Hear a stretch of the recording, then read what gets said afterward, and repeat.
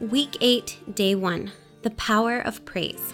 I'm Annie Wilson, and I am the Elementary Children's Director, and today we're looking at Psalm 138, verses 1 through 3 to start. I will praise you, Lord, with all my heart. Before the gods, I will sing your praise.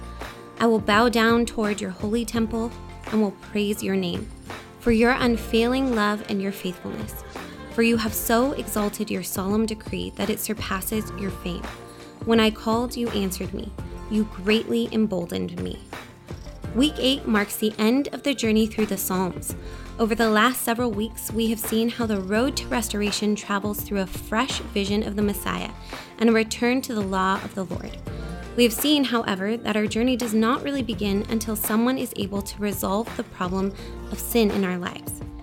We then looked at how Israel was in need of a mediator, someone who would advocate on our behalf and willingly sacrifice his own life for the sake of God's chosen people. From that moment forward, we have come to understand that God still reigns with love and justice over all things, and he has set us on a journey of reconciliation to bring us back into his presence. Ultimately, this journey ends with the psalmist praising the Lord, understanding that no matter the circumstances, God will set things right for his people. Much like the smaller sections we've seen in this series, this week we will have the opportunity to focus on how the Psalms concludes with everyone and everything praising our Lord and King.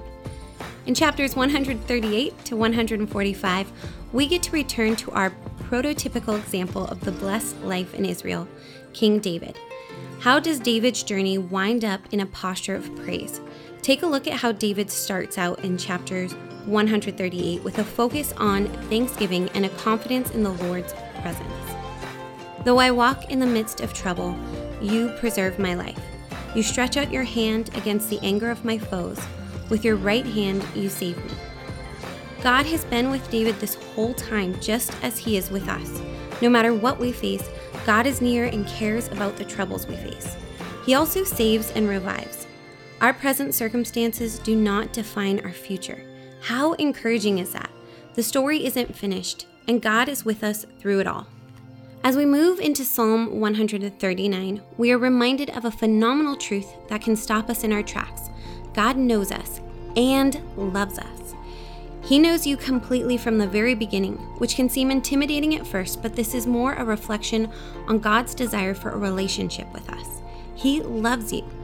Before a word is on my tongue, you know it completely, O Lord. You hem me in behind and before. You have laid your hand upon me. Such knowledge is too wonderful for me, too lofty for me to attain. David is blown away by the reality of being known by the God of the universe. God is truly omniscient and omnipresent. He knows our hearts completely. Let us sit for a moment and soak up the amazing truth that the God of the universe knows us so completely. Let us be like David and be blown away by this reality. Not only does he know us, but he created our inmost being as he knit us together in our mother's womb. We were knit together by God with purpose and intention. I've personally never had the patience to knit anything together, not even a straightforward blanket. There is a picture we receive from this word choice that God patiently, purposefully, and beautifully created each of us. You are fearfully and wonderfully made. God's works and creations are wonderful, and you are a distinct, intentional part of that. It is truly hard to soak that reality in, but try to sit in it for a moment before moving forward. As we move on to Psalm 140, a plea for deliverance is quickly followed by a confidence that God will deliver. There is a thread of confidence throughout our passages today that blows me away considering what we have seen David go through.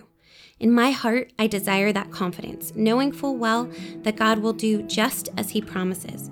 But in my daily life, I struggle to cling to that confidence and live in light of that truth. Maybe that's where you're sitting right now, struggling to find the confidence that God will deliver and redeem. Take in these next phrases that David expresses regarding our Lord. Rescue me, O Lord, protect me. O sovereign Lord, my strong deliverer who shields my head. Let slanderers not be established in the land. May disaster hunt down men of violence. I know that the Lord secures justice for the poor and upholds the cause of the needy. There is a direct link between the prayers prayed and the confidence in the ways God deals with these situations. Confidence in who God is begins by knowing more about Him, by taking time to study His Word, learn, and grow. Through that, our confidence in Him has the opportunity to take root as we face whatever might come our way.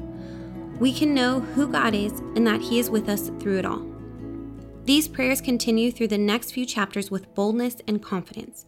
Prayers for deliverance, wisdom, vindication. There is an openness with God that is evident as David pours out his heart in these prayers. Chapter 142, he now faces distress, but as he brings his distress before the Lord, he doesn't hold back. I cry aloud to the Lord. I lift up my voice to the Lord for His mercy. I pour out my complaint before Him. When my spirit grows faint within me, it is You who knows my way. Maybe you aren't in a spot of confidence today. Maybe your heart feels faint. Let's remember that it is okay to be in that spot.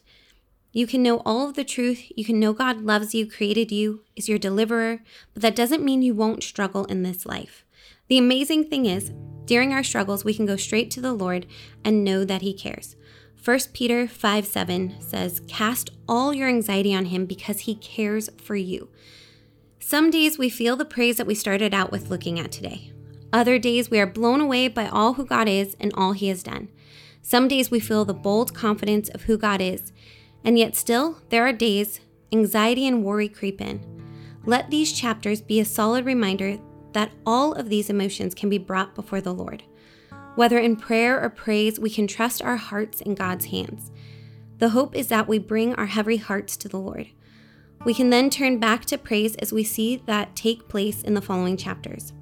Our section today has run a gamut of emotions, but we settle on praise and worship of the Lord in chapter 145 at the end of it all. I will exalt you, my God, the King. I will praise your name forever and ever. Every day I will praise you and extol your name forever and ever. Great is the Lord and most worthy of praise.